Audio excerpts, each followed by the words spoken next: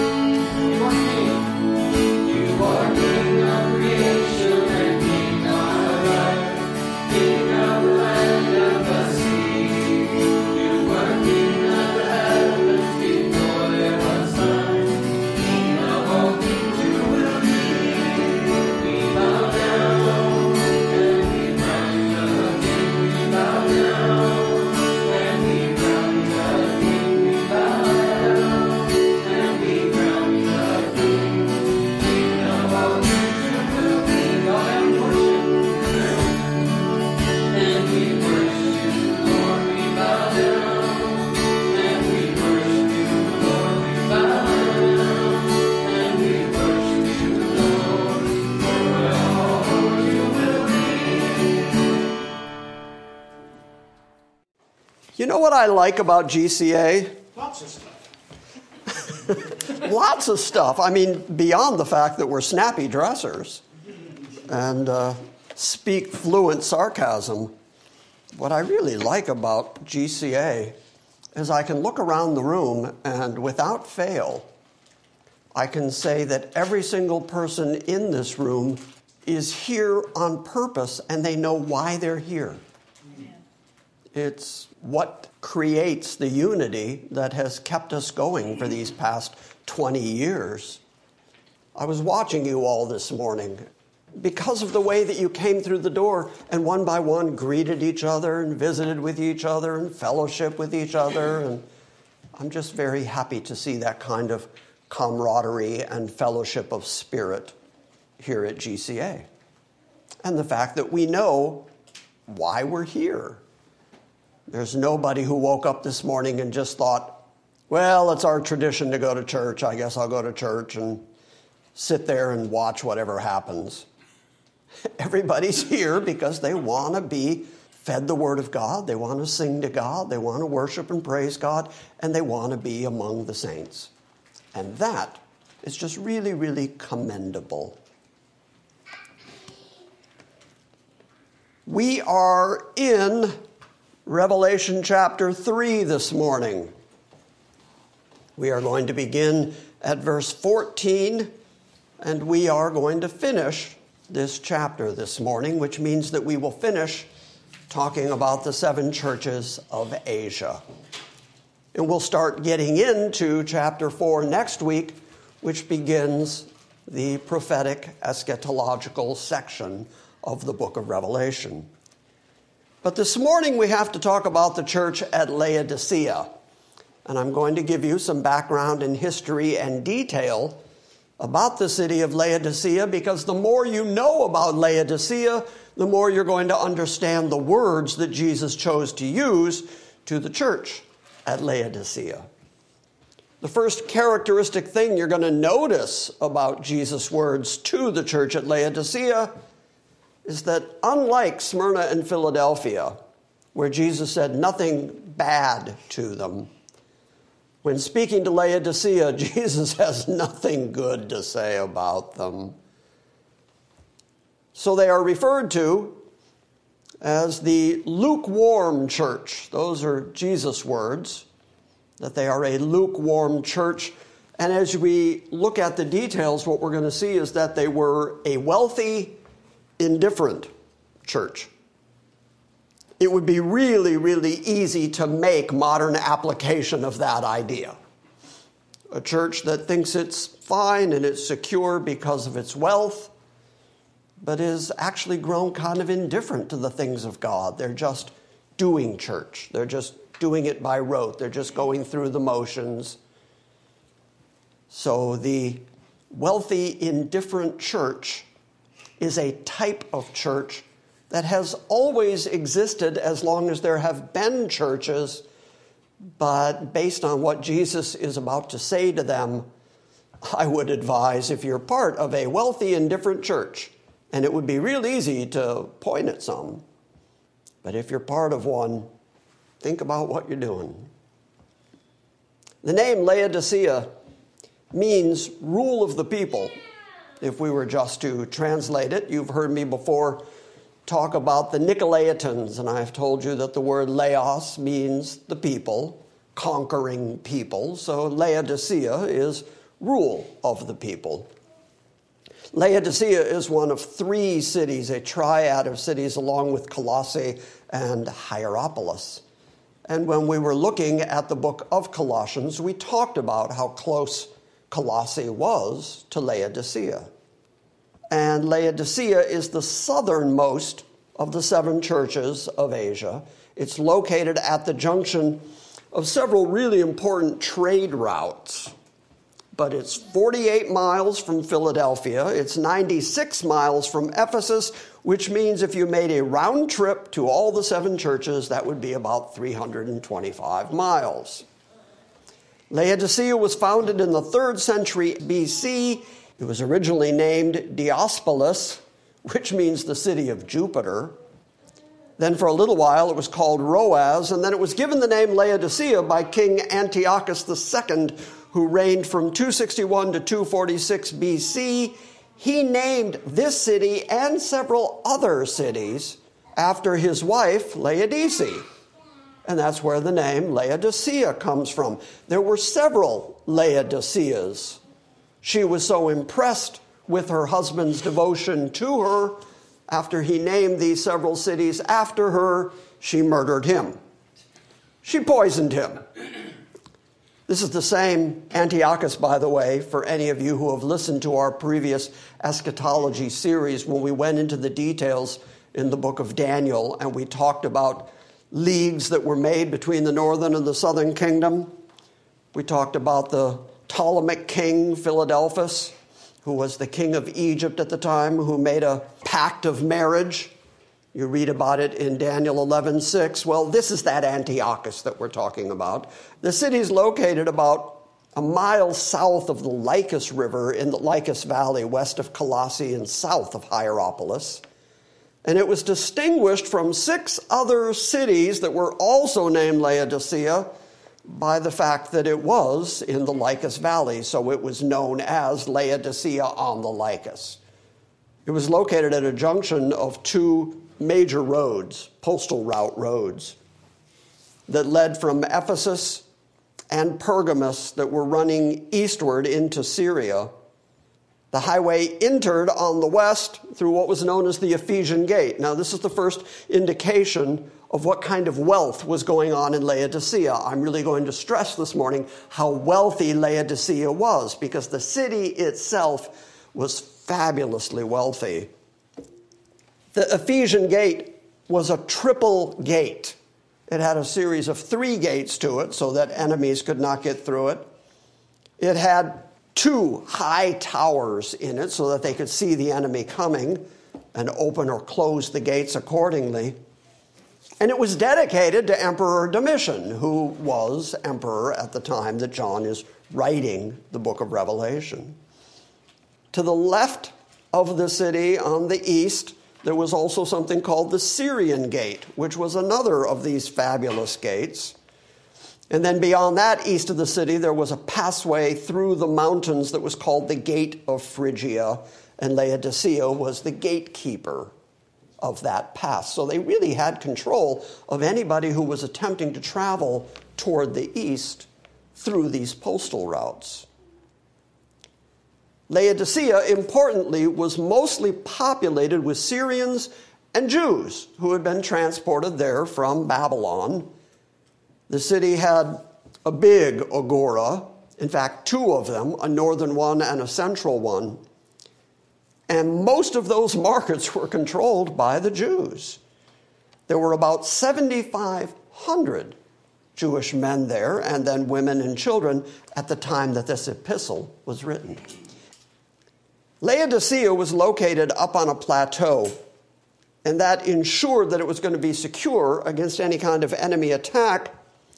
And so that location would seem ideal. I mean, if you were going to build a fortified city, the best place to build it is up on a high plateau, and you've got these gates that are controlling the roads in and out of your city. That would seem like just the perfect location, but they had a big problem, which is that they were dependent then on getting water from the neighboring city of Hierapolis, which was 6 miles to the north. Hierapolis itself had these hot springs. It was very famous for. People knew about the hot springs that boiled up there in Hierapolis. And then some of that water would be piped via a stone underground aqueduct to Laodicea. And by the way, you can go there to this very day, and you can still see the ruins of Laodicea and the aqueducts. The Romans were very good at building aqueducts. Among the Roman ruins that you find over there, you find lots of aqueducts. So there was this aqueduct that brought water from Hierapolis, but it was warm water to begin with, and then it was piped all the way to Laodicea. And by the time the water actually arrived in Laodicea, it was insipid. It was tepid. And it was no good for drinking. In fact, if you drank it, it would make you throw up. That's an important detail based on what Jesus is about to say to the church at Laodicea. Colossae, meanwhile, Hierapolis is known for its hot springs. Where Colossae is sitting, they have all this cool water that comes down from the mountains. And so there is this cool, refreshing water in Colossae. And there is this warm, no good, tepid water there in Laodicea because it's coming from the hot springs, which are actually used for medicinal purposes there in Hierapolis. So you got the layout of the three cities. One has hot water, one has cold water, one has water that's just no good. Laodicea was located, as I mentioned, not only on a postal route, but it was an important commercial route. So it made it really, really prosperous. In fact, the city became so wealthy and so self-reliant that when it was partially destroyed by an earthquake back in AD 61, Rome came in and offered to help them rebuild because it was an important city to Rome. And the people of Laodicea didn't want their help, didn't take their help, because they had sufficient funds to just rebuild the city. That's how wealthy they were. A couple of times in the history of Laodicea, you see earthquakes doing big damage, and yet they have the ability to just rebuild because they're just that wealthy. Due to their exchange of goods and the fact that there was a large banking community there in Laodicea. But then they also had another trade that they were really well known for, very famous for, which was that they grew a particular type of wool there, a particular type of sheep that were black. And so they were very well known for their black clothing that was made out of black wool. And it was really luxurious wool. So if you wanted to buy luxurious black clothing, Laodicea was the place to go. So you've got these agoras, these markets. You've got the exchange of goods. You've got the fact that it's a banking city. You've got the fact that it's very well protected up on a plateau. It's got the wool trade going for it, so it's becoming very, very well known. But then on top of all that, they also have this innovative medical school.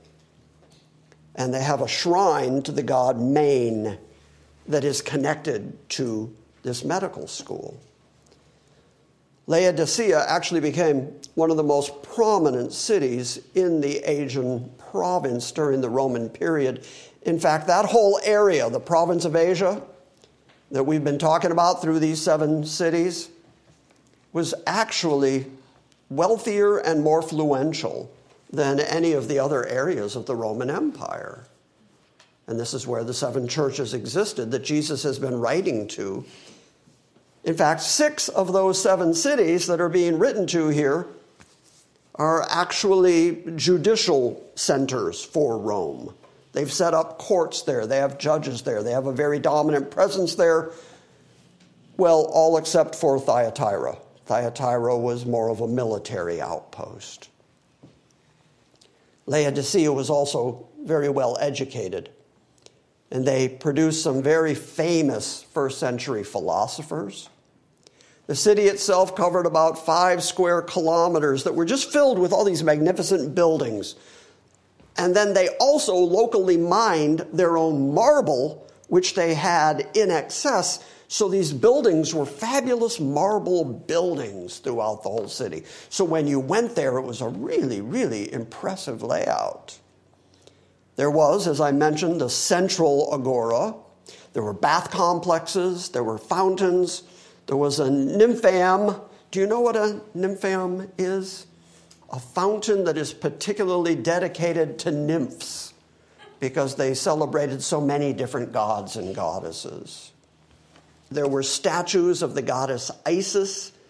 There were temples to Apollo, to Artemis, to Aphrodite, as well then as the imperial cult, particularly Domitian. They were very big on worshiping Domitian. There was also a sacred precinct in the north in which there was a northern agora or marketplace. That also had temples and altars to Athena and to Zeus. Are you getting a feel for the amount of idol worship that went on in Laodicea? They had public latrines. They had a gymnasium. They had the largest stadium in Asia Minor, which held an estimated 25,000 spectators. And it was built in a U shape, which allowed it to function also as an amphitheater. That was dedicated to Vespasian in 79 AD. They also used it for Olympic Games. They used it for gladiatorial contests. And they used it for arena executions. They had cemeteries. They had 2 theaters. There was a Western theater that seated 8,000 people. There was a Northern theater that seated 12,000 people. And they had statues to their gods and their goddesses, such as Zeus and Hera and Dionysus and Aphrodite. And even the Emperor Augustus was worshipped there. So you had this combination of all of these mythological gods. You had the Greek gods and the Roman gods mixed in there. And then you also had the cult of Roman dominion and Roman emperors displayed there. That's the city. That's the kind of wealth. That's the kind of religious atmosphere in which Jesus finds this church. Now, this particular church is also really wealthy because it has patronage from the people who live there in Thyatira. And they're very well protected because the city itself is well protected. And they even worshiped their city. They were just so proud of their city that they worshiped it. Laodicea was known for its banking system, for its rich black wool, that was woven into desirable, very marketable clothing. It was known for its marble. And in fact, it was known as a pleasure resort for the physically strong and the prosperous. And it was known as a health resort for the sick because that very mineral-rich water that came through the aqueduct that was no good for drinking was really good for bathing. A moment ago, I mentioned Asclepius. Anybody here remember Asclepius? We talked about him a couple of weeks ago because he was the god of health and medicine. And they had a temple there that was dedicated to Asclepius. And in fact, it was one of 200 throughout the Greek and Roman world that was dedicated to Asclepius. He was known, by the way, by the phrase, the great physician. Sound familiar? Can you see why Jesus is going to have a problem with that? The school of medicine that was there in Laodicea was particularly known for their specialty, which was ophthalmology. And they specialized in having an eye salve, which was called collyrium, which is mentioned by several different ancient sources who all said that this particular eye salve was made there in Laodicea from a Phrygian stone that was ground to powder, and then it was formulated there in Laodicea as this specialty eye salve, which was sold all over the known world. The medical school there was also known throughout the empire, and there were literally thousands of sick people who would journey all the way to Laodicea to be physically benefited by their eye salve and their mineral water and their hot and lukewarm baths. Hang on to all that. Jesus is going to respond to every one of those details. That's how well Jesus knew the city of Laodicea. Now, we're not told who founded the church in the city of Laodicea, but we can infer that it was probably Epaphras. In Colossians 1, 6-7, why don't you look that up? There is a reference from Paul to the fact that the church in Colossae was formed by Epaphras, who carried the teaching of Paul to the city. And since that is a sister city of Laodicea, we can infer that it was Epaphras who was responsible for the founding of the church there in Laodicea. Colossians 1, 6-7, read that for us. Elizabeth, what does your translation say? And this is Colossians 1, 6 and 7, right? Yeah. Which has come to you as it has also in all the world, and is bringing forth fruit, and it is also among you since the day you heard and knew the grace of God in truth, as you also learned from Epaphras, our dear fellow servant, who is a faithful minister of Christ on your behalf, who has also declared to us your love in the Spirit. A reference to Epaphras, who is responsible for apparently founding the church. They're both in Colossae and in Laodicea. The Apostle Paul actually makes at least 4 references to Laodicea in his epistle to the Colossians. You want to see it real quick, or do you just remember it from the teaching back when we were teaching through the book of Colossians? Steve, if you would, look up Colossians 2:1. Micah, if you would, look up Colossians 4:13. Shane, you want to read something? Sure. Look up Colossians 4, and you're going to read 15 and 16, which has 2 references in it to the city of Laodicea. Steve's going to go first. He's going to read Colossians 2:1. For I want you to know how great a struggle I have for you and for those at Laodicea and for all who have not seen me face to face.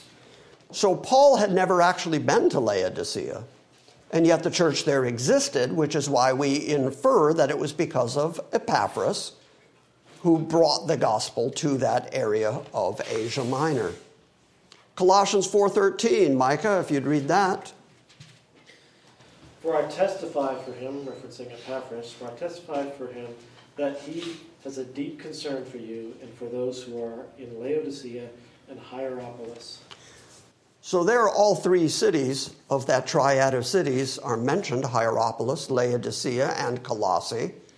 And here Paul is testifying to the great affection that Epaphras has for all three of those churches. So again, indications the church was founded there by Epaphras himself. Colossians 4:15 and 16, if you would, Shane. Greet the brethren who are in Laodicea and Nymphas and the church that is in his house. Now when this epistle is read among you, see that it is read also in the church of Laodiceans, and that you likewise read the epistle from Laodicea. So there are 4 references in the book of Colossians to Laodicea, and we get a pretty good idea about the founding of the church there in Laodicea based on what Paul has said to the Colossian church. And we can infer from all that Epaphras was essential in establishing that church. The church in Laodicea survived through Domitian's reign. Laodicea remained an important city right up until about the 7th century AD, when it was struck by yet another devastating earthquake and then subsequently abandoned. And that local church was no more. And to this day, because it is Turkey, there's not really any Christian church to be found in that vicinity. So here's what I want you to hang on to.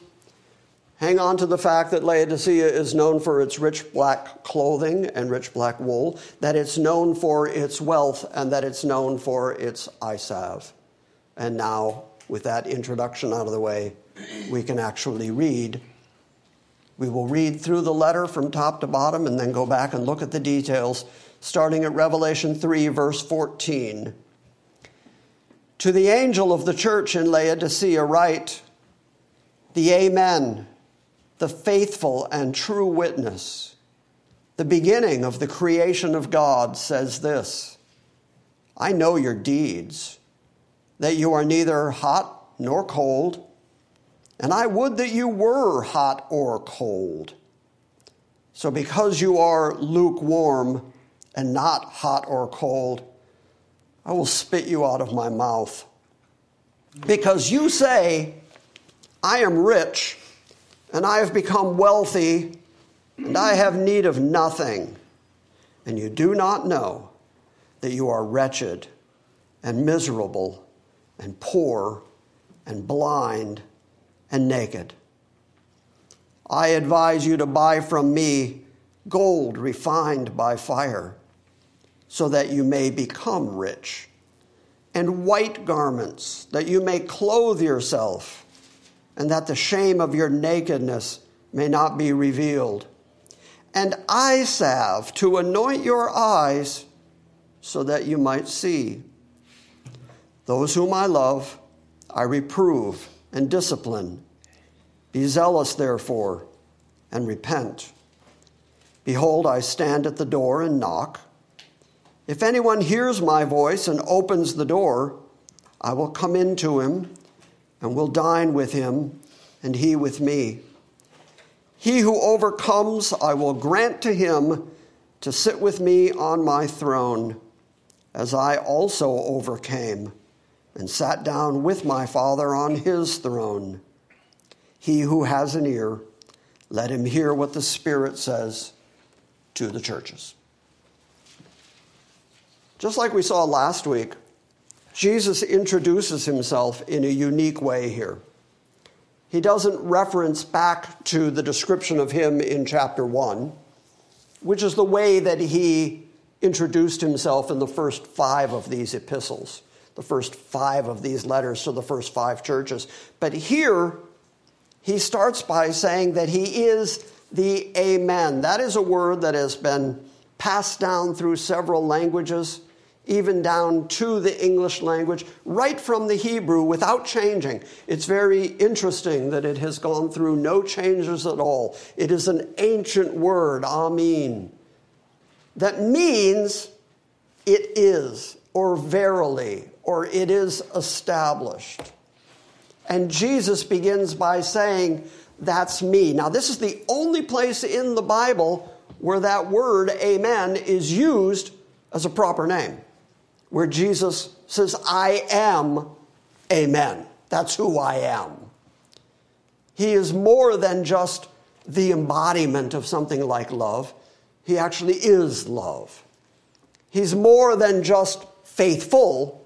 He is faith. He is more than just honest and truthful. He is true. Same thing here. He is the one through whom all the promises of God are yea and amen. In other words, all the promises that God made throughout the Old Testament, Jesus came to the planet and is identified as the yes, which means all those promises are good, and he is the amen, which means all these promises, verily, verily, are exactly this way, and so they're all going to be completed just like God said. But then he is the very embodiment of that and uses it as a proper pronoun for himself and says, I am amen.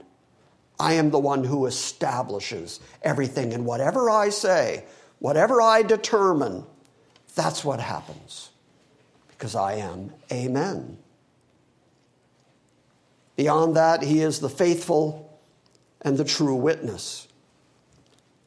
And really, in some ways, it's argued that this is sort of the Greek equivalent to the Hebrew amen, or amen, because he's saying yet again that he is the one who can say what is, what needs to be, what happens. He is the witness not only of God to men, but of men to God.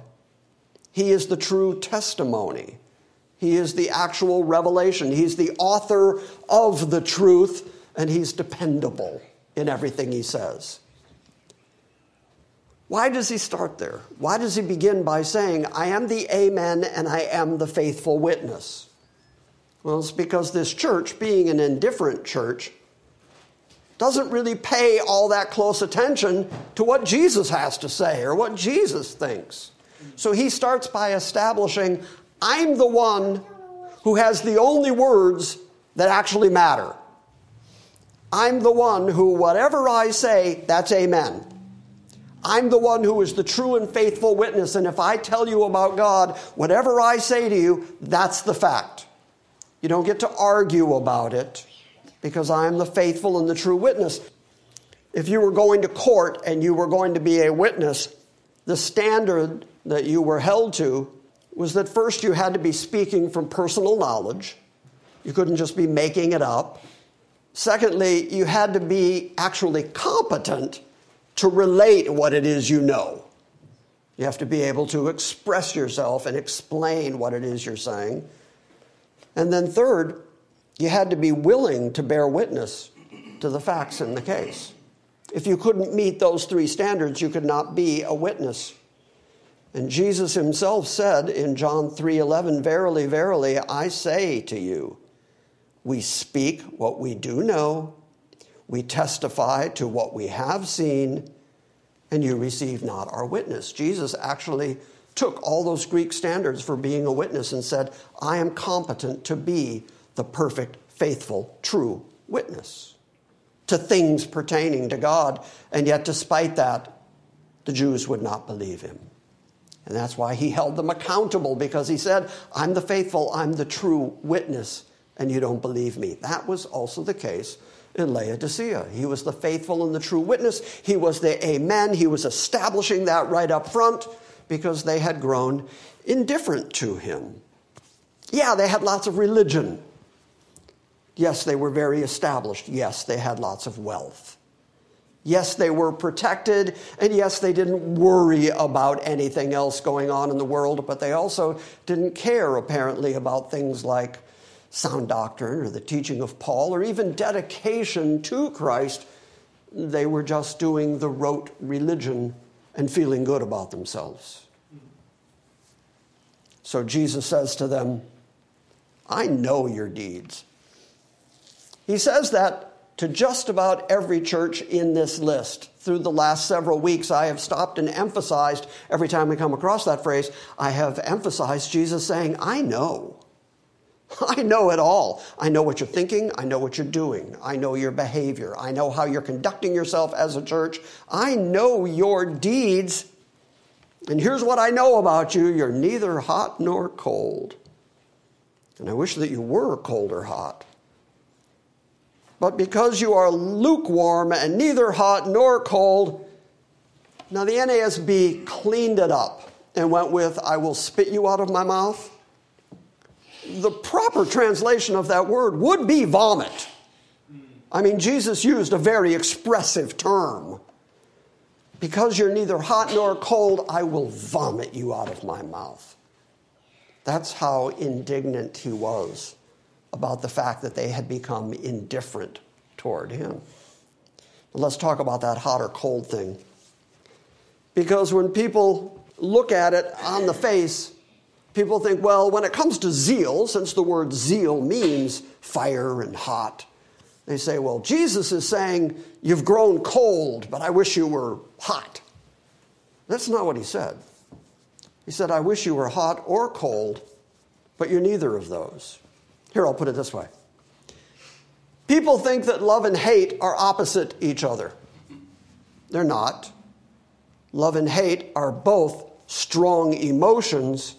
The opposite of both of them is indifference. You don't love a person, you don't hate a person if you've become indifferent to them. That's what Jesus is saying here. And he's comparing them to their two sister cities. Because remember what I've already told you. In Hierapolis, there are hot springs. In Colossae, there's cold water. The cold water is a good refreshment. The hot water is used for hot springs for medicinal purposes. In other words, the water in both the other cities has value, has function. And you have become pointless. You have become indifferent. You've become lukewarm. You're not hot, you're not cold. And Jesus says, I would that you were one or the other. Be refreshing. Be medicinal. Be helpful. Be in some way actively Christian. And you're none of that. And because you claim my name and you claim to be a church dedicated to me, and yet there is nothing about you that is indicative of actually being Christian, and you have grown so comfortable in your wealth that you are now just indifferent, I wish that you were something. Be hot, be cold. But you're neither of those. And so I will vomit you out of my mouth. This is no longer just Jesus saying, I'll remove your candlestick. He's saying, you are repugnant to me. You make me nauseated because you're indifferent. Because you say, verse 17, because you say, I am rich and I have become wealthy and I have need of nothing. See, there it is. Speaking from personal experience, churches that concentrate on becoming wealthy and secure in this world, churches that concentrate on fundraising all the time, churches that concentrate on building larger edifices to themselves so that they can say, look, we're established and we're wealthy and we're secure and we're politically connected and we've got nothing to worry about. As I was saying that, you were all kind of nodding your heads because you can think of how the church world acts like that these days. And you do once you think our money is going to secure us, and you think we've got politically connected people in our congregation, and once you start thinking that way, well, then you start becoming indifferent to the things of Christ. You're not concentrating on the doctrine, you're not concentrating on the Bible, but you also start thinking, we're fine, we're good, I don't need anything. And what's the one thing that they seem to need that they just don't have? Christ himself. Concentrating on Christ. In fact, when he says, I stand at the door and knock, where is he? It's outside the church. We'll get to that in a moment. So when they say we're rich, we don't need anything, Jesus is pointing out, yeah, you need one thing really bad. And you don't have it. And you make me sick. You say, I am rich and I have become wealthy and I have need of nothing. Here's what you don't know about yourself. You do not know that you are wretched and miserable and poor and blind and naked. That's not how they saw themselves. But Jesus is obviously speaking about their spiritual state. Sure, you have all of this physical stuff. Sure, you have all this wealth, you have all this grandeur, you have all this physicality that you think is keeping you safe and preserving you. But the simple fact is, when it comes to your spiritual state, you are wretched, and you don't seem to know that. You're miserable and you're poor. Here they are saying, we're rich, we're in need of nothing. And Jesus says, you're just the opposite. You're poor. And remember what I told you about the wool industry there in Laodicea? They specialized in that rich black wool, which they sold throughout the known world.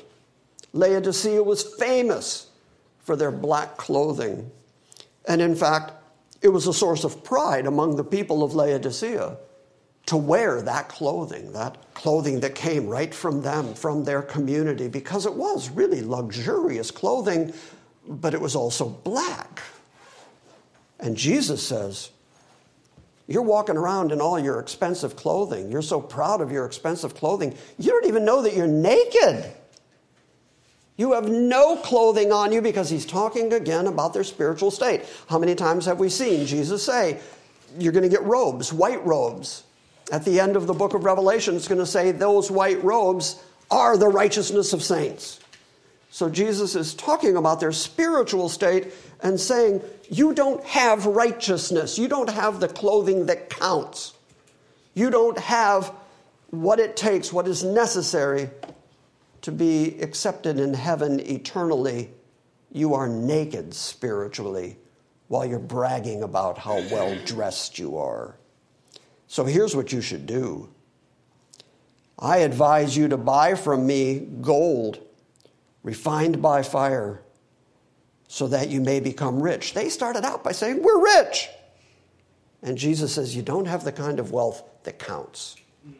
That you get from me. Here's my advice. Come buy from me. And get the gold refined in the fire so that you may become rich. And white garments so that you may clothe yourself, and so that the shame of your nakedness will not be revealed. And talk about, well, I was going to use the phrase, talk about a poke in the eye. And it is kind of a poke in the eye, because he says to them, and get eye salve from me. They're famous for their eye salve. The city is well known throughout the region. People come in throngs to get the Laodicean, Phrygian eye salve. And Jesus says, here's what you need. You need the eye salve that only I can produce for you. The one that will cure your blindness. The one that will allow you to see. How often have we seen this as we've studied so many books of the Bible, that Jesus talks about spirituality as they have eyes, but they can't see. They have ears, but they don't hear. He talks about the fact that human beings need this change of eyes, this change of ears, so that they can see and so that they can hear and so that they can understand. And here, consistent with all of that, Jesus says, what you need is your eyes opened. You need comprehension. You need understanding of who I am, because you've become indifferent to me. Therefore, what you really need is the medicine for your eyes that only I can provide. And you're indifferent to me, and I'm the solution. So Jesus told them to come and buy from him. You're probably familiar with Isaiah 55 that begins, Ho, everyone that thirsteth. The NASB translates that word. King James says, Ho. And the NASB says, you there. Because that's what it is. It's an exclamation to get attention. Isaiah 55, 1 through 3 says, you there, everyone who thirsts, come to the waters. And you that have no money, come, buy, and eat. That's the kind of buying Jesus is talking about.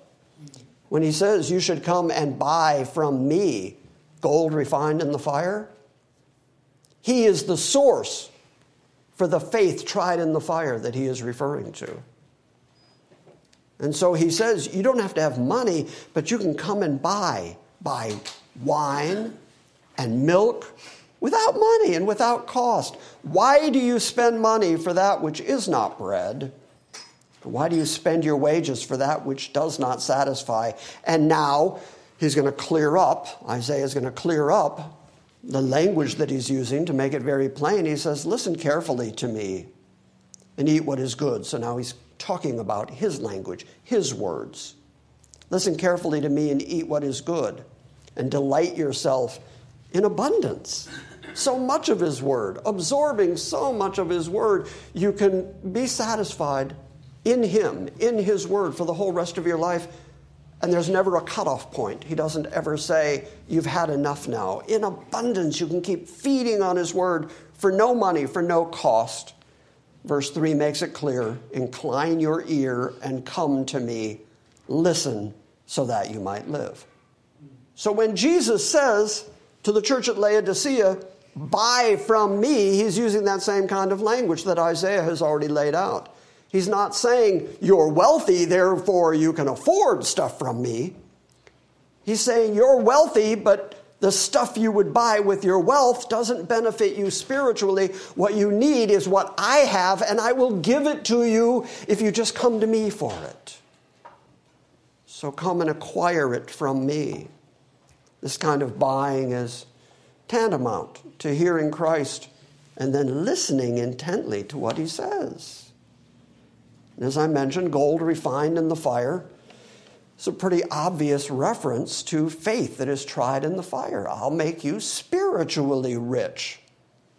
And I'll give you a couple examples of that. Zechariah 13:9 says, I will bring the third part through the fire, and I will refine them as silver is refined, and I will test them as gold is tested, and they will call on my name, and I will answer them, and I will say, they are my people, and they will say, the Lord is my God. So all the way back in Zechariah, we see this equation of being tried by fire to refine them like silver or gold, and this testing will result in people calling on the name of the Lord.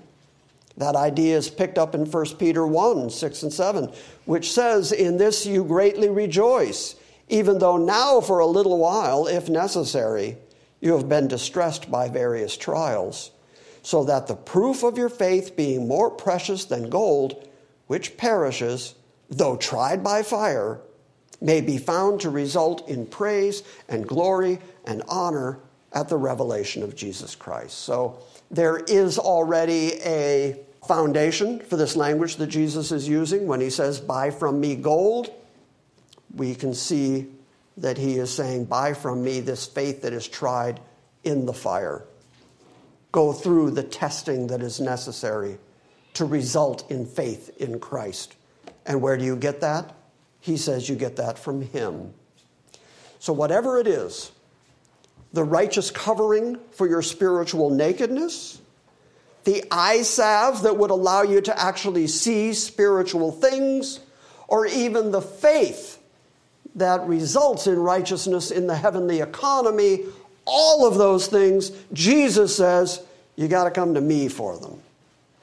I'm the faithful and the true witness. I'm the provider, and you've become indifferent to me. And yet I'm the one who can solve your spiritual dilemma, and your spiritual dilemma starts with the fact that you're really wealthy, and so you don't think you need me. And I'll vomit you out of my mouth. Also, by the way, in saying, I can open your eyes, buy eye salve from me, he is proving that he is the true great physician. Because the medical school of Asclepius might be able to improve your physical vision in some minor way, and then they gave him the title of the great physician. And yet Jesus is saying, I can heal your spiritual, eternal problems. That makes me the actual, true great physician. I think the fact that he brought up the eye salve thing, this is why earlier I said it's like a poke in the eye. He's poking Asclepius in the eye. He's saying, you claim to be such a healer. I'm the actual healer. I'm the true healer. Your school brings about eye salve. I have the real eye salve.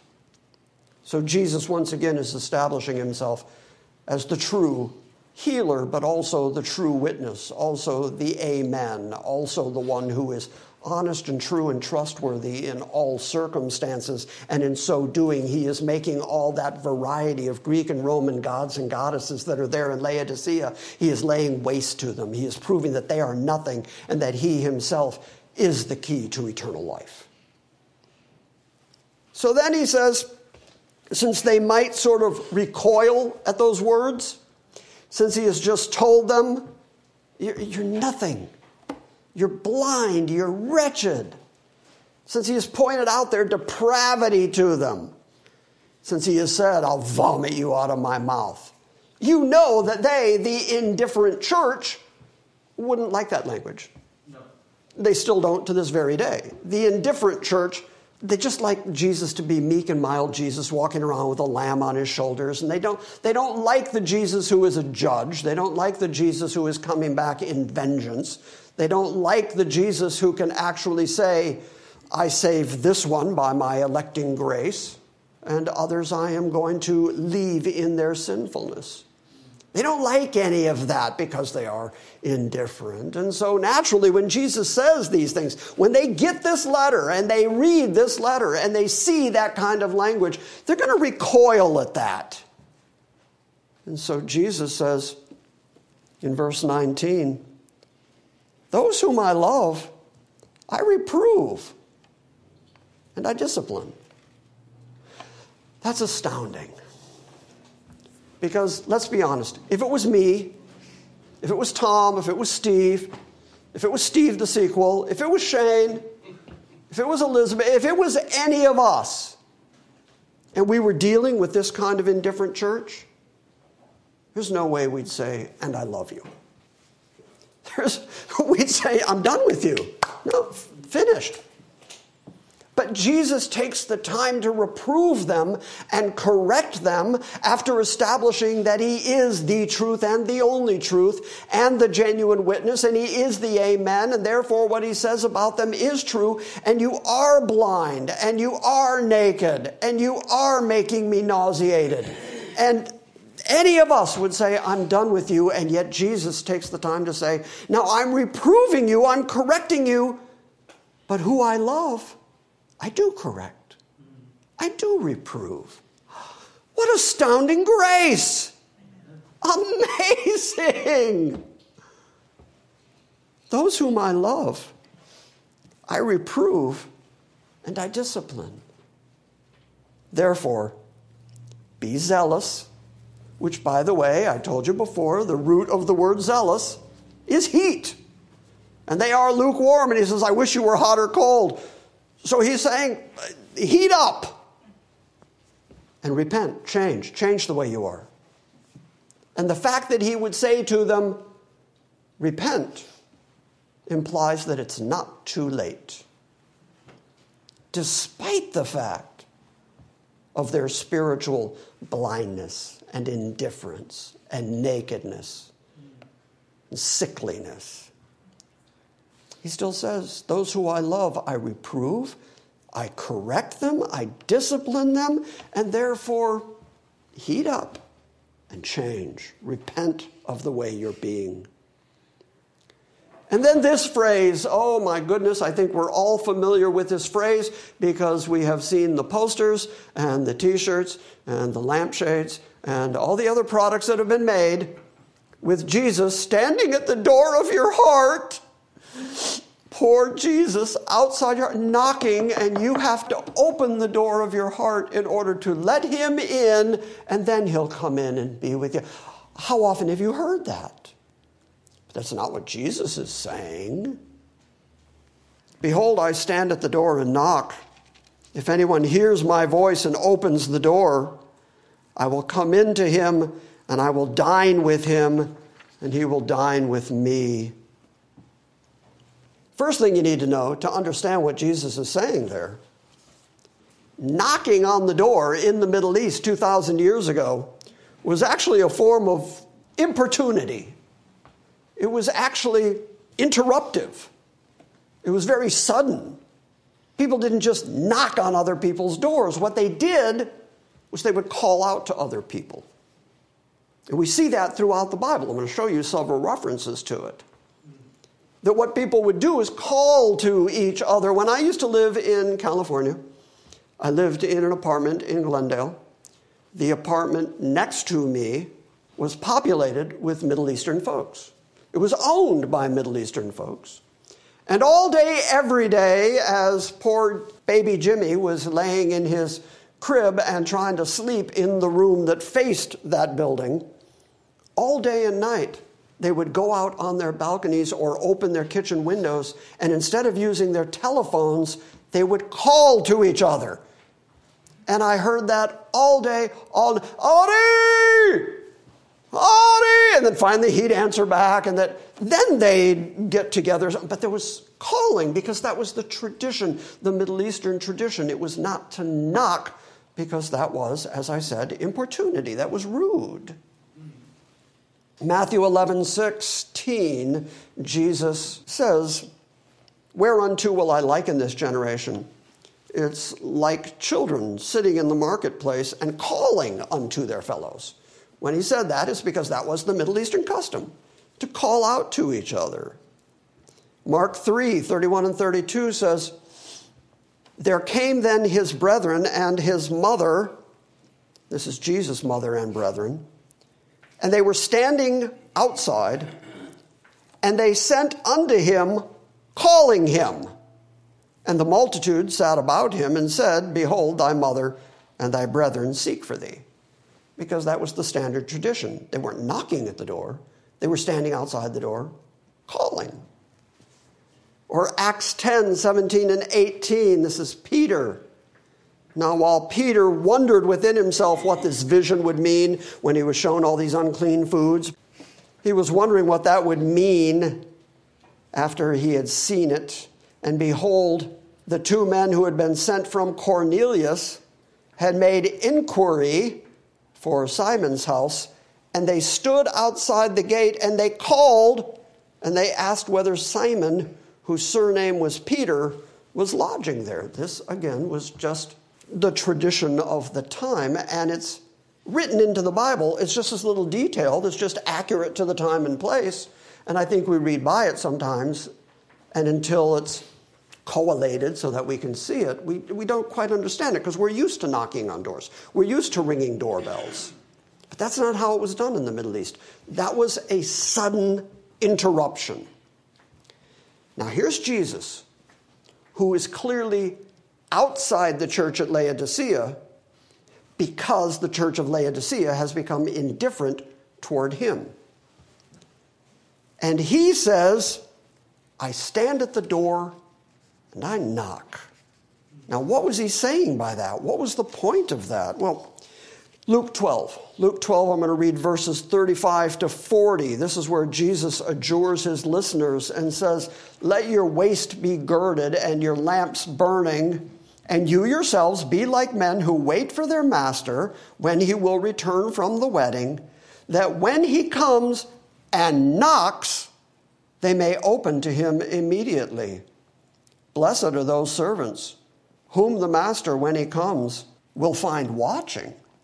Assuredly, I say to you that he will gird himself and have them sit down to eat, and he will come and serve them.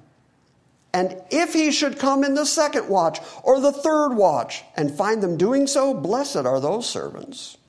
But know this, that if the master of the house had known what hour the thief was going to come, he would have watched and not allowed his house to be broken into. Therefore, you also be ready, for the Son of Man is coming at an hour when you don't expect." What's the context? What's the point? What's the meaning? The context is suddenness.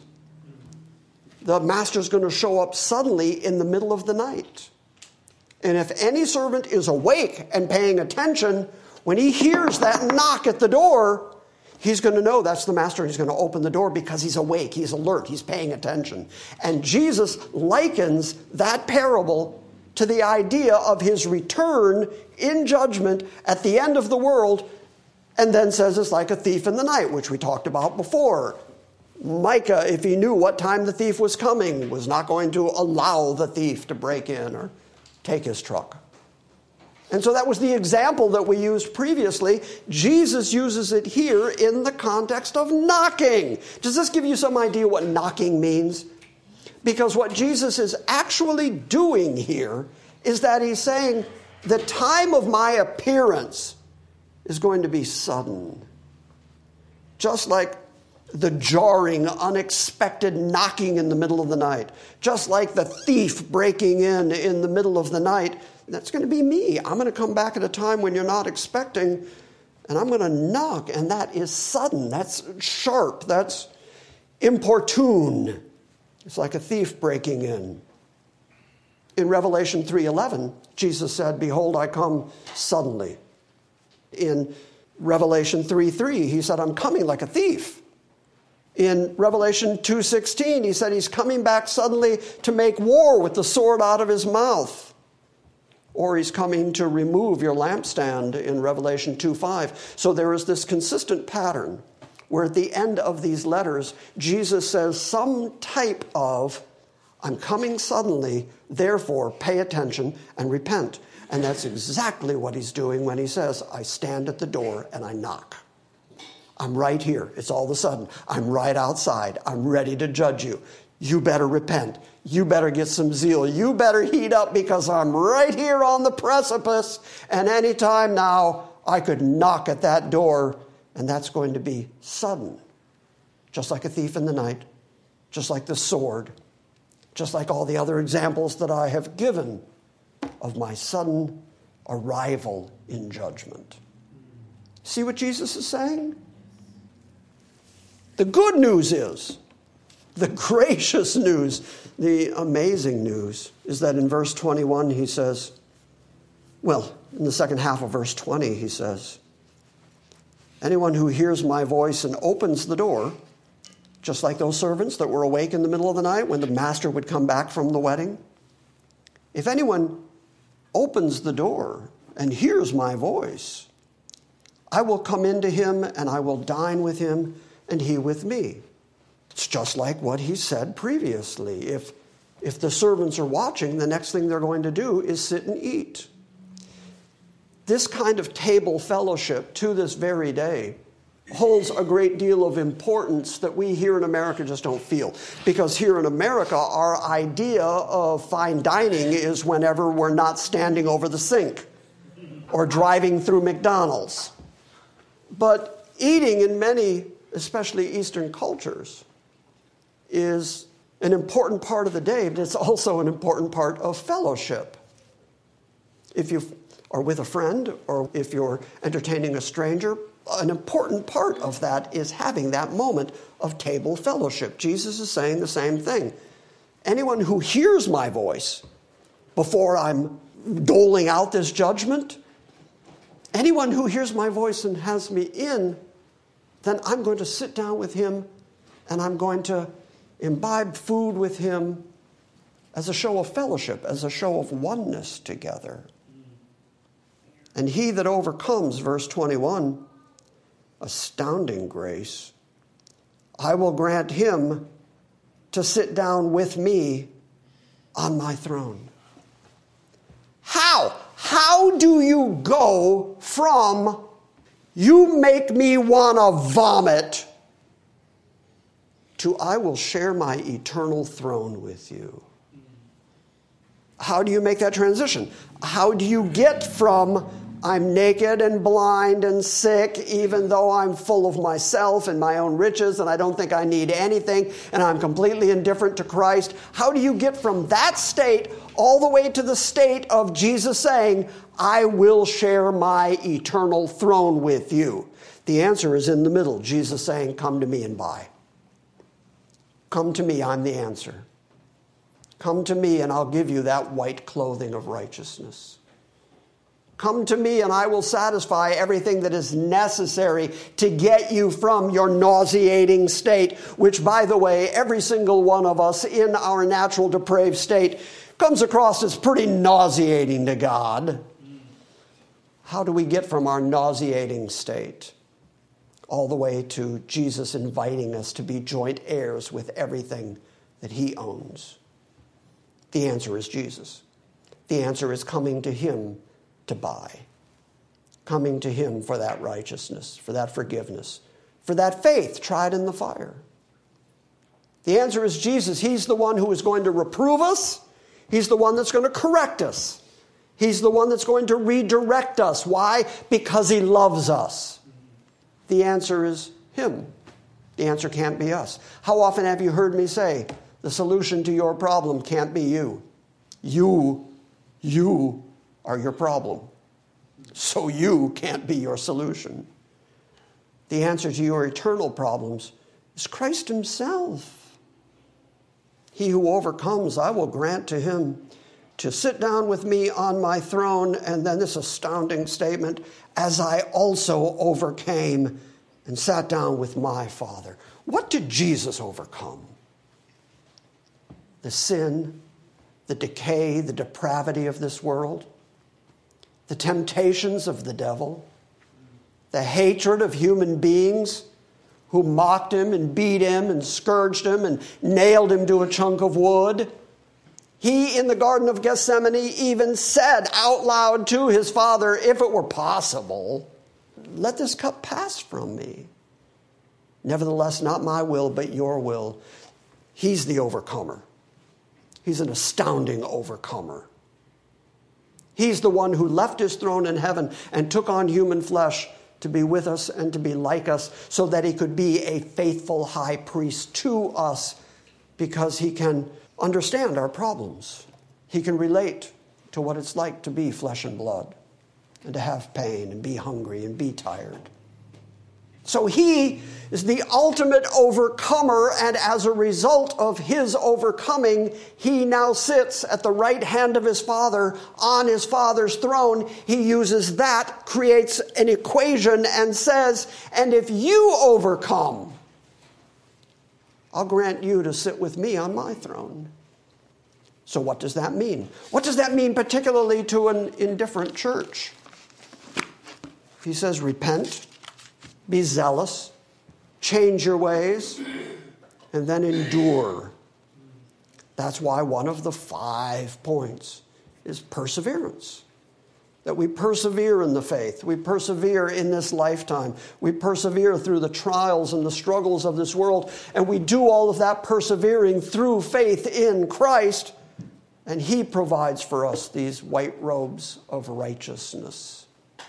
He provides for us that faith that he's trying in this fire.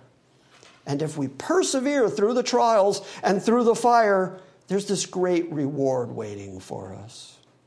How many great rewards have we seen through these letters to the 7 churches? A white stone with a new name written on it. I'm going to grant you to sit on my throne. I'm going to give you a victor's crown. You're going to be robed in white robes that I'm going to give you, which is the righteousness of the saints. There are these unbelievable spiritual, eternal rewards waiting for us in heaven.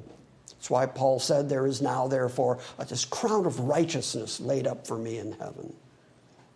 What's the solution? How do we get there? How do we endure? How do we get through it? How do we overcome? Through his strength, through looking to him, through imbibing, through eating his word, through trusting him, through the constancy of faith in him, and by not becoming indifferent.